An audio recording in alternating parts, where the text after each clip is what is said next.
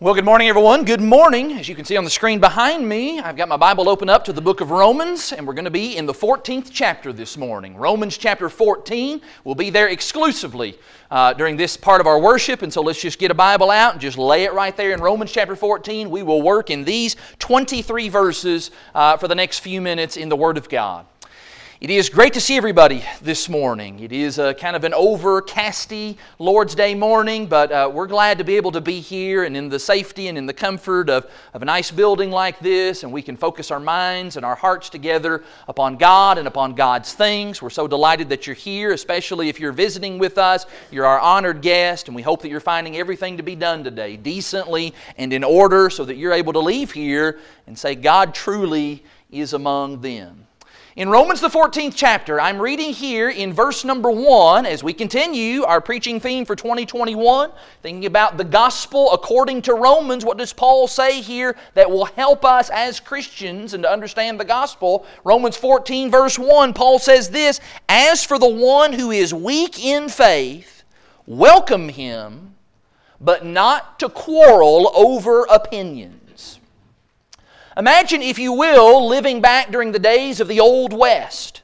And imagine walking into a general store to buy yourself some fabric or some material. Piece goods is what they would call it. And so you're looking through all the different fabrics, you're looking at all the different textures and patterns that they have available, and finally you find the one that you want, and so you then take that fabric up to the counter where the clerk is standing. And there you find on the counter a row of brass tacks, each one carefully hammered into the countertop at specific intervals apart. This is actually what the shopkeeper is going to use to measure out that fabric. And this, of course, is the point where you're going to have to be absolutely certain that this is the fabric that you want, because once the fabric's cut, the deal is done. And so the material, after it's been measured by the clerk, maybe the clerk then says to you, all right, it's time to get down to brass tacks. That expression, that phrase about brass tacks, over time, it came to mean, this is it. This is it. Let's get to the point of the matter. In Romans the 14th chapter, that's what Paul's saying. Paul's saying, this is it. This is the moment. This is where Paul has been headed all along in this great epistle.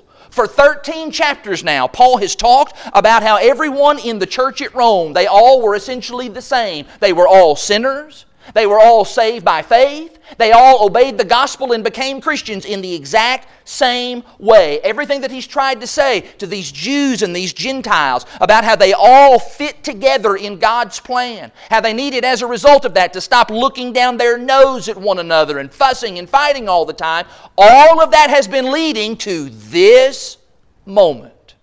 And so in Romans 14 verse 1, Paul essentially says, it's time to get down to those brass tacks. It's time to talk specifically about the issues that are causing division in that congregation. And most importantly, it's time to talk about how the gospel makes it possible for us to get along. That's one of the requirements of the gospel, is that we would get along. This is arguably the most important chapter in Paul's great epistle. And yet, even as I say that, it is also one of, if not the most contentious chapters in all of the Word of God. All kinds of misunderstandings have come out of Romans 14. All kinds of misuses of Romans 14 have abounded. Lots of arguments and fussing about Romans 14.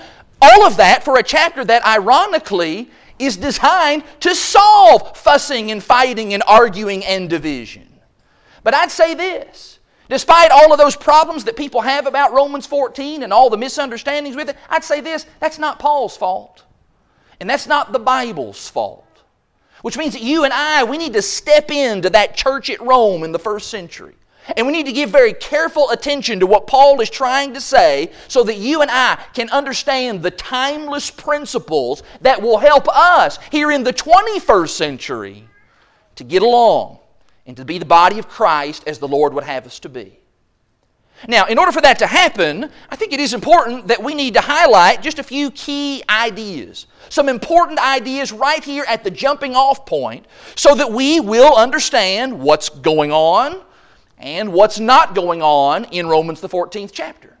First and foremost, we do need to understand that Paul in this chapter, he is discussing matters of indifference to the Lord. That's a vitally important thing for us to understand. He's talking about matters of, verse 1, matters of opinion. This passage, you need to just kind of get this squared away in your mind right now, because I'm not going to keep repeating it throughout the sermon. This passage does not deal with matters of right and wrong, matters of sin and salvation, matters that God has clearly legislated about His will one way or the other in other parts of the New Testament. That's not what this chapter is about. This chapter is about personal convictions, personal scruples, personal opinions. We all have them. Somebody maybe says, well, Josh, how do you know? How can you be so certain that that's what this chapter is about? Lots of folks have tried to wedge all kinds of issues into Romans 14. How do you know this is an opinion chapter? Well, aside from what we just read in verse 1, which I think clearly makes it known that Paul's talking about opinions, we know that furthermore just because of how this chapter reads. It just reads differently from other things in the Bible. You know, whenever Paul needs to address a matter of right and wrong, something that is threatening the gospel, something that is endangering people's souls, Paul just always takes an entirely different tone in those places than he does here in Romans 14. I'm thinking, for example, about the book of Galatians. Just read the opening couple of paragraphs in Galatians. Paul, by like the second paragraph of Galatians chapter 1, he is shouting and hollering, and he just gets louder from there. Why? Because what's going on in the churches at Galatia is false teaching. And it was endangering people's souls. And that needed to be corrected. That was a salvation matter for which there could be no compromise. But Romans 14, totally different. We're not talking about salvation things here. In Romans 14, as we read what Paul says, you'll just notice Paul is content for everybody here in this circumstance to just remain exactly where they are. No one in Romans 14 is ordered to change their position or change their opinion. Paul does not say, hey, weak brethren, you're wrong, you need to get it straightened up. Or, hey, strong brethren, you're wrong, you need to get it straightened up. That's not what Paul's going to say here. In fact, what we're going to see in verses 3 and 4, if I can get ahead of myself, is that God actually accepts both of them, the weak and the strong. And that's because the issues that are under discussion in this chapter are matters of indifference to God, non-essentials, matters where we have some individual liberty to decide about. I need you to understand that. This is not a chapter about right and wrong. I may reiterate that one more time later, but I'm kind of just setting that down right here at the beginning. Somebody says, all right, if this is talking about matters of indifference, well, what kind of matters would that be? I mean, what's an example of that kind? What would be a matter of liberty? Well, for Paul, the consummate example of that is always the matter of eating. The matter of what kinds of foods are a person allowed to eat. What kind of dietary restrictions might somebody have some personal convictions about? You need to remember that to the Jews, eating was a really big deal. All the dietary restrictions that existed back in the law of Moses, was this food prepared? Was it clean? Is it kosher?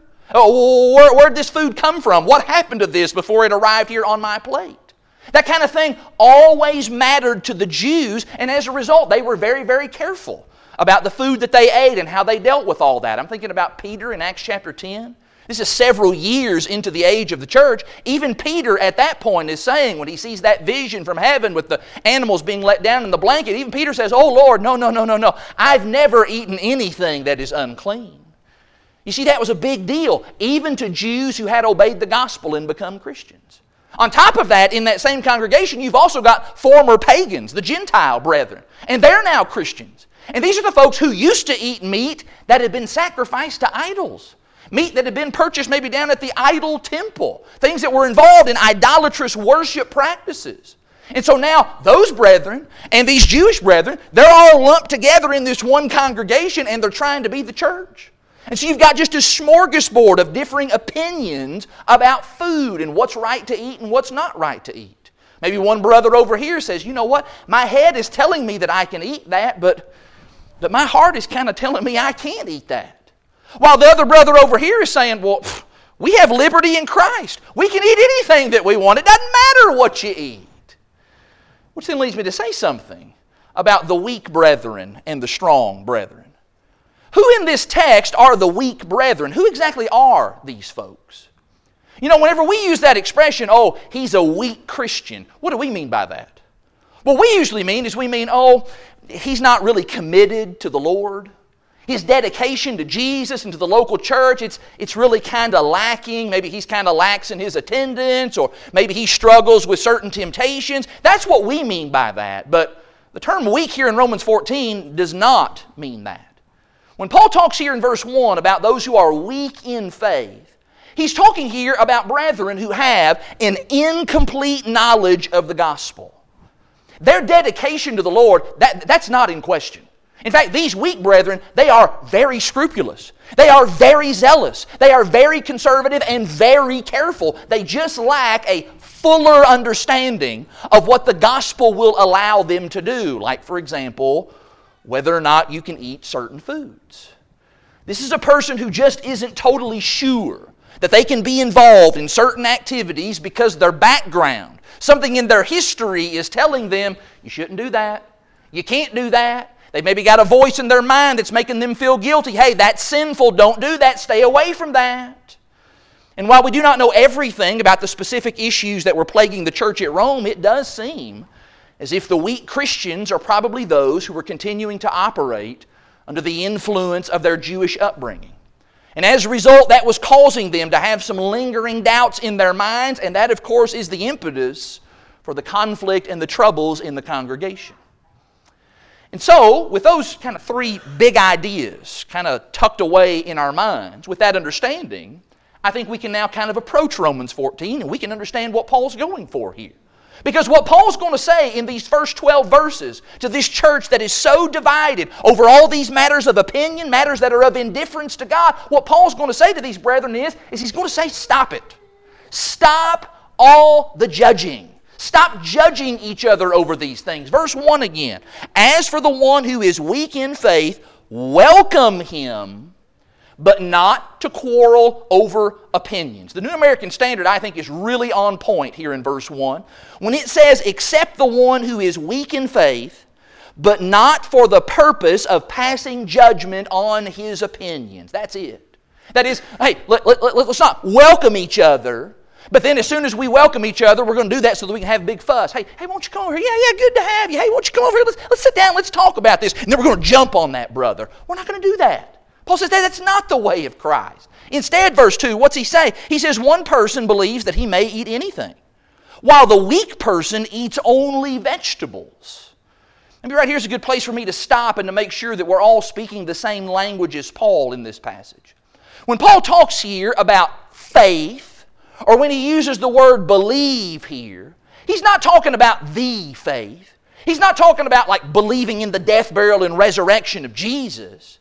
No, he's talking about that individual's understanding. He's talking about their personal conviction about this matter. He's talking about what that person's conscience will allow them to do. And it is, of course, the matter of eating that really comes to the forefront here in verse 2. Perhaps it was that the Jewish Christians in that church were really just very nervous about eating the meat that was available to them at that time. Paul, of course, will address something very similar in 1 Corinthians chapter 8, 9, and 10. While the Gentile Christians in that church, it seems as if maybe they just hadn't any qualms about that at all. Didn't have any problems with their conscience or their mind telling them. Didn't matter to them where the food came from. They're going to eat it. And what Paul observes is he observes that actually is just a recipe for a whole lot of judging to go on. There's not just judging going on one side. No, there's judging going on both sides. Verse 3. Verse 3, let not the one who eats despise the one who abstains. There's one side of judging. Then look at the other side. And let not the one who abstains pass judgment on the one who eats. Look at this. For God has welcomed him. What you got is you got brethren with strong opinions on both sides of this issue. And as a result, everybody is judging everybody in that church. The folks who were abstaining were saying to themselves, or maybe saying out loud, I can't believe you're eating that. You can't be eating that. That was offered to an idol. While the folks who were abstaining were looking at the folks who were not abstaining were looking at the ones who were abstaining and saying, I can't believe you won't eat this. We have liberty in Christ. Come on, get with the program. You can eat anything that you want. So everybody's judging everybody. Yet look at what Paul says there in verse 3. He says, God has welcomed him. Point. God accepts everybody in this situation. Both the abstainer and the one who is eating. Why? Because this is a matter of indifference to God.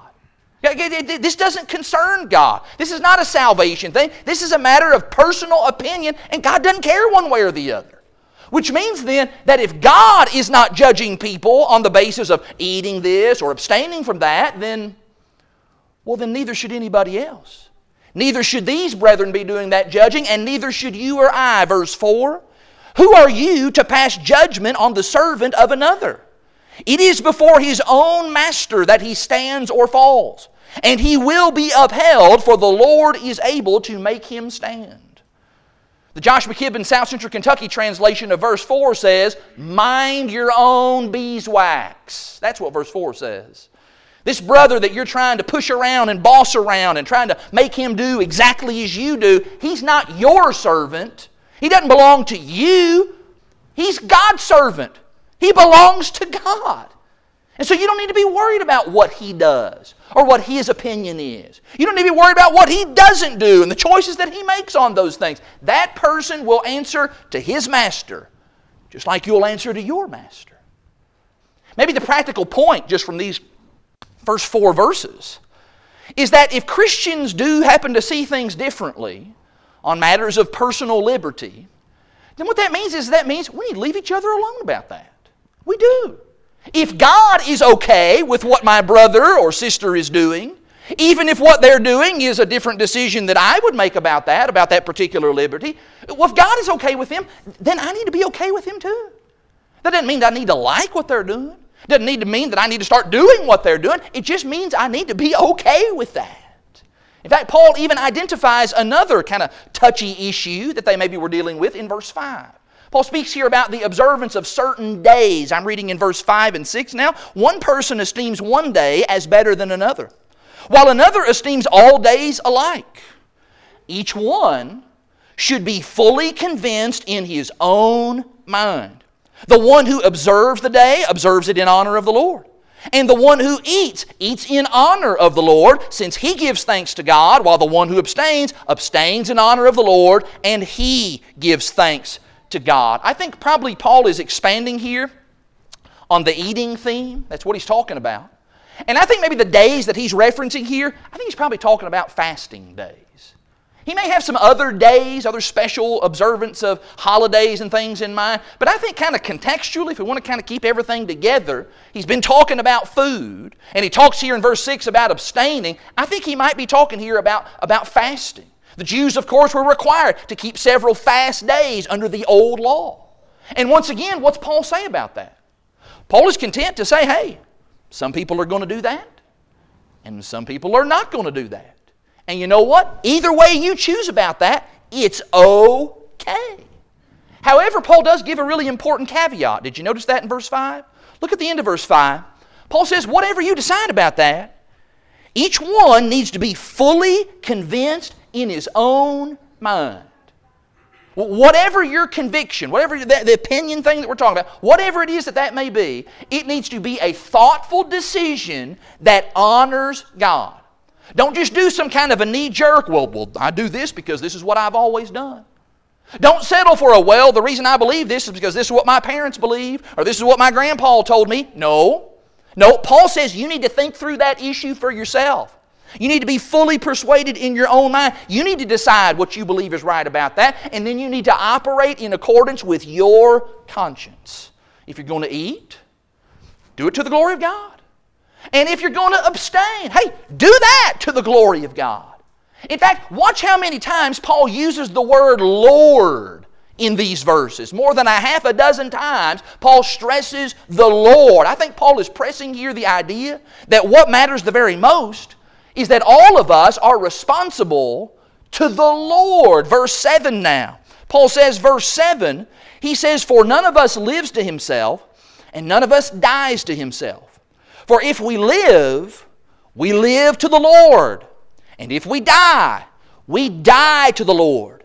So then whether we live or whether we die, we are the Lord's. What Paul wants these brethren to understand is that no matter what you do, whether we're talking about this eating thing, whether we're talking about this observance of days thing, fill in the blank with whatever you want. Paul says we're doing that to the Lord, which means that none of us are in any position at all to judge the choices on matters of liberty.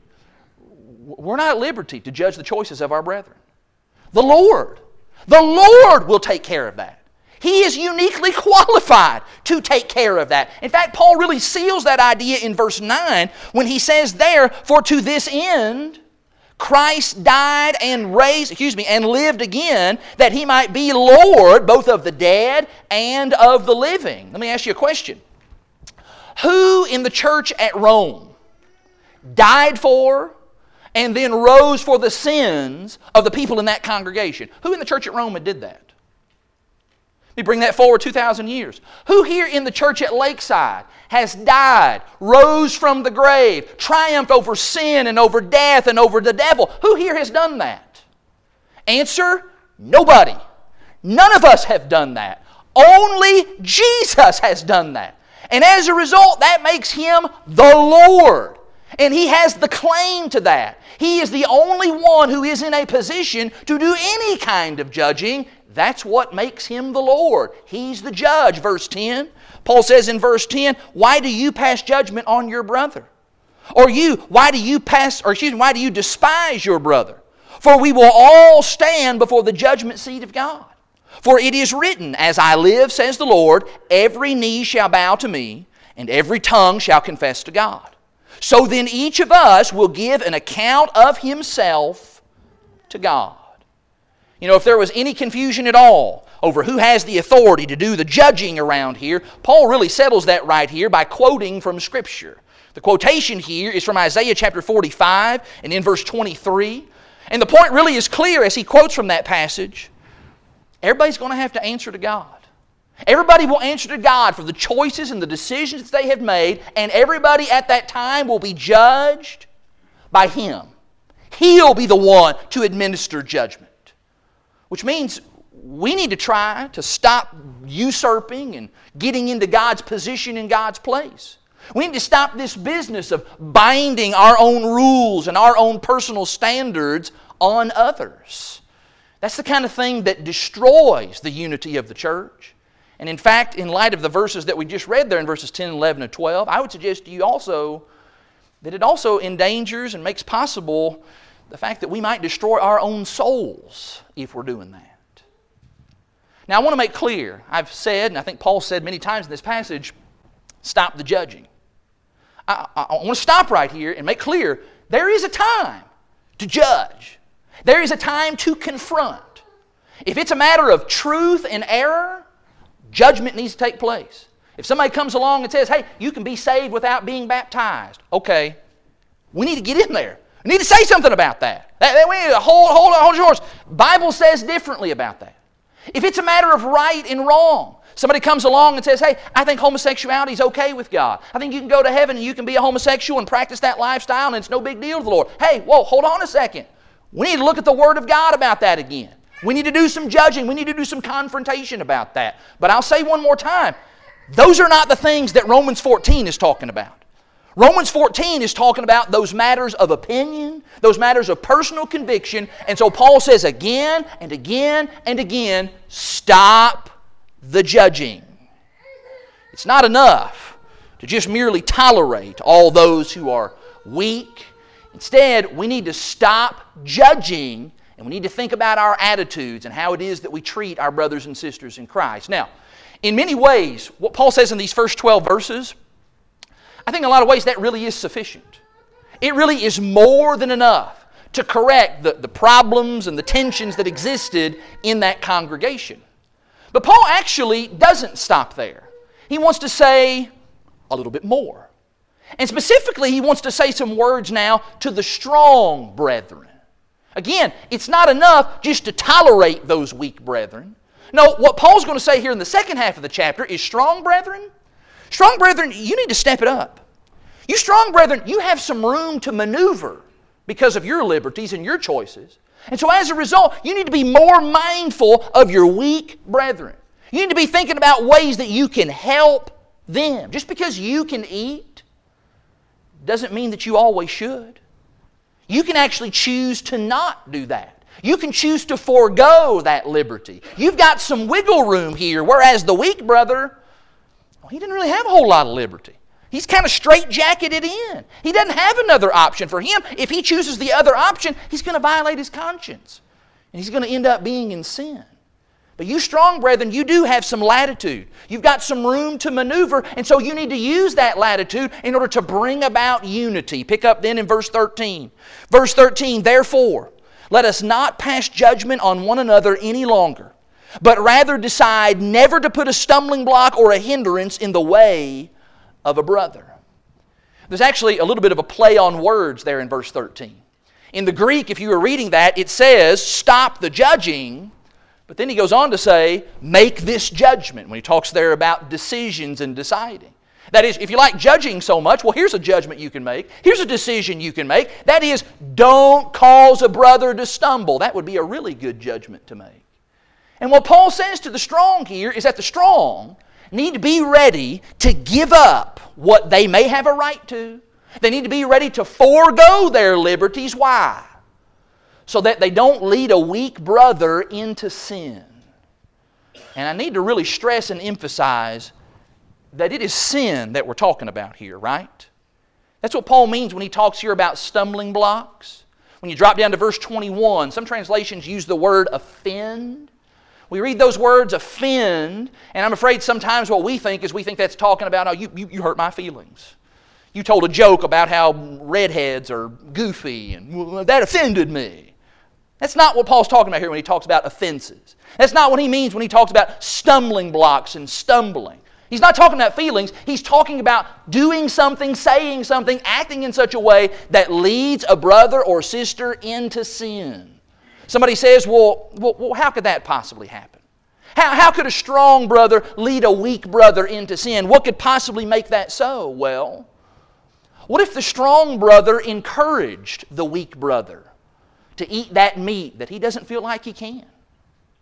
What if that strong brother maybe just kind of regularly, maybe even not in a real overt way, but in subtle ways, just kind of continues to ridicule and jab that brother who doesn't feel like he can eat that meat, but he's just kind of always poking him about that. Until finally that weak brother gives in and does that, and in so doing, he violates his conscience. I think that's the kind of stumbling block that Paul has in mind here. Verse 14. Verse 14, Paul continues on when he says, I know and I am persuaded that in the Lord Jesus nothing is unclean in itself. I understand that. But it is unclean for anybody who thinks it's unclean. There's some folks who don't have that understanding and knowledge. Verse 15, for if your brother is grieved by what you eat, you are no longer walking in love. By what you eat, don't destroy the one for whom Christ died. And so let's just imagine a scenario. Here's this brother that I've invited over to my house for dinner. And I set him down at my dinner table, and I then plop in front of him a big old plate with a big old steak on it. And it's a big, nice-looking, juicy steak. And it's a steak that I just happened to this past week. I picked it up down at the Idle Meat Market.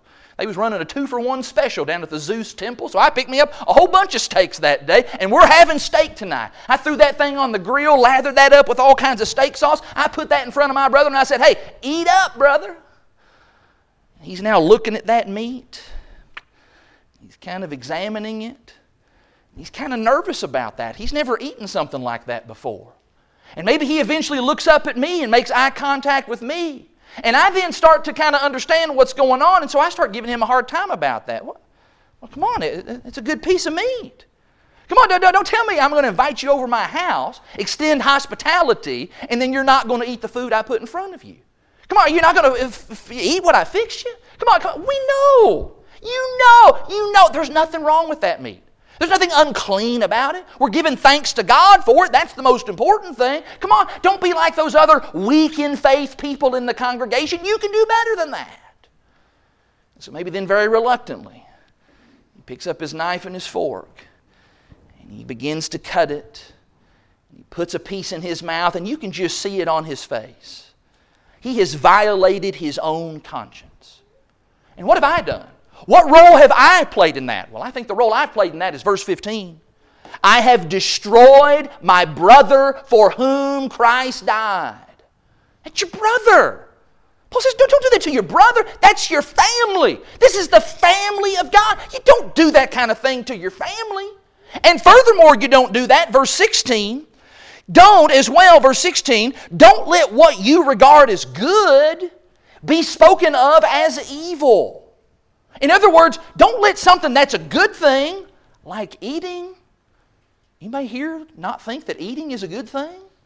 I'm for it. I'm in favor. Eating is a very great thing. But don't let a good thing be turned into a bad thing. Paul expects that instead of the strong just exercising their rights in a way that ends up leading to problems and division, instead the strong is going to say, I'm willing to give up some things. I'm willing to give up my own liberties in order to help you, my brother, my sister, in your walk with the Lord. And one of the reasons I'm particularly going to do that is because we don't want outsiders to think evil of the Lord and of the Lord's kingdom and of the Lord's church. I think that's partially in view here in verse 16 when he talks about being thought evil of, being spoken evil of. You know, what kind of message does it send to non-Christians when they look over at Christians and they see us running roughshod over one another, not really being considerate of each other and of each other's personal convictions? What message does that send to a non-Christian? It sends the message to them that, you know what? I don't want anything to do with that. I'm not interested in that. I don't want to be a part of something where people don't consider one another. Why would I ever want to be involved in that? You and I must never do things that would contribute to that kind of mindset where the kingdom of God is being allowed to be spoken evil of in that way. And so Paul says in verse 17, because the kingdom of God is not a matter of eating and drinking, but of righteousness and peace and joy in the Holy Spirit. That's what we want the kingdom of God to be known for, isn't it? That we are the people who do what's right. We're doing what's right in the sight of God. We're the people who have peace. We're the people who have joy. Why? Because we have love and concern for one another. That's the message that we want to send to the world. That's what we want them to see. And even more importantly, that's what we want God to see. Verse 18, whoever thus serves Christ is acceptable to God and approved by men. We'll get the approval of men when we conduct ourselves appropriately, but more importantly, we'll get the approval of God. Verse 19, so then let us pursue what makes for peace and for mutual upbuilding. Instead of always doing what I want to do or what I think I have the right to do all the time, I'm going to take the steps that will help to bring about peace. The things that will help bring about mutual upbuilding. In fact, notice there the term upbuilding, as the ESV renders that. Your translation may say the word edification. Just flip that word inside out. It just means to build up. Now think about how that stands in stark contrast to the word that he used back in verse 15, the word destroy, demolish. Think about a wrecking ball that just comes in and just tears everything down. We're not in the business of tearing down. We're in the business of building up. In fact, Paul uses that word destroy again in the very next verse, verse 20. Do not, for the sake of food, destroy the work of God. Can I retranslate that statement? Paul is saying, stop putting dynamite in the body of Christ over things that don't really matter. How many church splits and divisions and church fusses have occurred over legitimate, meaty, substantive doctrinal issues? I would say very few in comparison to what most churches split over. Because most of the time what we're fussing and fighting over is over stuff that doesn't really matter. Things that in the grand scheme isn't going to matter at all. And so Paul says, verse 20, he continues on. In verse 20 he says, everything is indeed clean. But it is wrong for anyone to make another stumble by what he eats. It is good then not to eat meat or to drink wine or to do anything that causes your brother to stumble. So Paul's still talking to the strong brethren, hey, you know some things. Maybe you're a little further ahead in the game. You've got some knowledge. But just because you know that you have the liberty to do some things and it doesn't affect your conscience, that doesn't mean that you just need to always do it. And I think this is, once again, kind of ties back to chapter 12, the kind of the thesis statement for these last several chapters. Chapter 12, verses 1 and 2. This is part of the transformed mind. This is how we think differently than people in the world. People in the world have a me-first mentality. It's about getting my rights, doing what I want to do, what makes me feel good. It's not the way of Christ. Transformed thinking says, I'm thinking of others first. I'm putting their needs above my own. Verse 22, Paul says, verse 22, the faith that you have, what you're convicted about, you keep between yourself and God. Blessed is the one who has no reason to pass judgment on himself for what he approves. All right, maybe you've been able to figure some things out, and you're very confident in your mind that, hey, you can eat that meat, and your conscience is totally clear about that. Well, the first thing Paul says, he says, hey, good for you. That's great for you. Blessed is the man who's come to that point. But what he says is, you don't need to go rubbing that in other people's faces. You don't need to go announcing that to everybody in the world. You don't need to go around berating your brethren because they don't think or do the exact same way as you do. What Paul says in verse 22 is, he says, you do what you believe is right about that. But you keep that to yourself. You keep that to yourself. In fact, did you notice as well that Paul doesn't even say either that the strong brethren need to go and try to somehow convert the weak brethren. Hey, you need to get over there and try to teach them out of their weakness. Paul doesn't say that. Both, remember back at the beginning of the chapter, both are accepted by God. What we need to do is we need to just have respect for one another's convictions. And so verse 23, whoever has doubts is condemned if he eats. But because the eating is not from faith. For whatever does not proceed from faith it's sin. So here's that idea once again of violating one's conscience. You know, the conscience has been given to us, been given to every person by God. God's planted that within us, and it is given to us to help guide us throughout this life. Now I want to be clear, the conscience is not a perfect guide, but it is a helpful guide. Whenever it's used properly, whenever it's been trained properly, it can really help us in our walk with the Lord. Which means then that we don't want to damage the conscience. And probably in the context here of Romans 14, we don't want to cause a brother or a sister to damage their conscience because that could lead, verse 23, to sin. Now the truth is, Paul's actually not done talking about this subject. He's not done talking to the strong. If you're able to disregard the very terrible chapter divisions here in your Bible, you may notice in the very next verse, chapter 15, verse 1, Paul's still talking to the strong. And for the first 13 verses of chapter 13, he's going to continue this very same train of thought. Now, I'm going to refrain from getting into chapter 15 right now. I really, really want to, but I'm going to exercise some self-control, and tonight we'll talk about chapter 15. But I do want you to make a mental note right now that Paul's not done speaking about the recipe for how a church can get along in Jesus Christ. Let me see if I can conclude, though, by kind of taking all that we've learned here from Romans 14 and see if I can make a couple of very direct and very personal implications from this important passage. First and foremost, I need to say that this chapter teaches that I need to have the humility to acknowledge that when we're talking about a matter of liberty, a matter of personal judgment, I need to be ready to acknowledge that I could be wrong about this issue. When you think about it here in Romans 14, there are two sides to this eating meat issue. And one of those sides is wrong. Those brethren who were abstaining from the meat, they were just absolutely convinced and certain in their minds that the only way you could be right with God, the only way you could be holy, the only way that you could really please the Lord is to abstain from that food. But they were wrong about that. In fact, they were dead wrong about that. And I'm afraid that what happens too often is that we get ourselves on top of some position, whatever the subject may be, and we get on top of that and we camp there, and we start shouting from there, and we start waving our finger at our brethren from up on top of that high holy hill, and we never at any point ever consider, you know what? Maybe my position is wrong. We never consider, maybe I'm the weak brother here. We never think about that. We never stop and open up our eyes to the possibility that I need to sit down and study the Word because I could be wrong about that matter.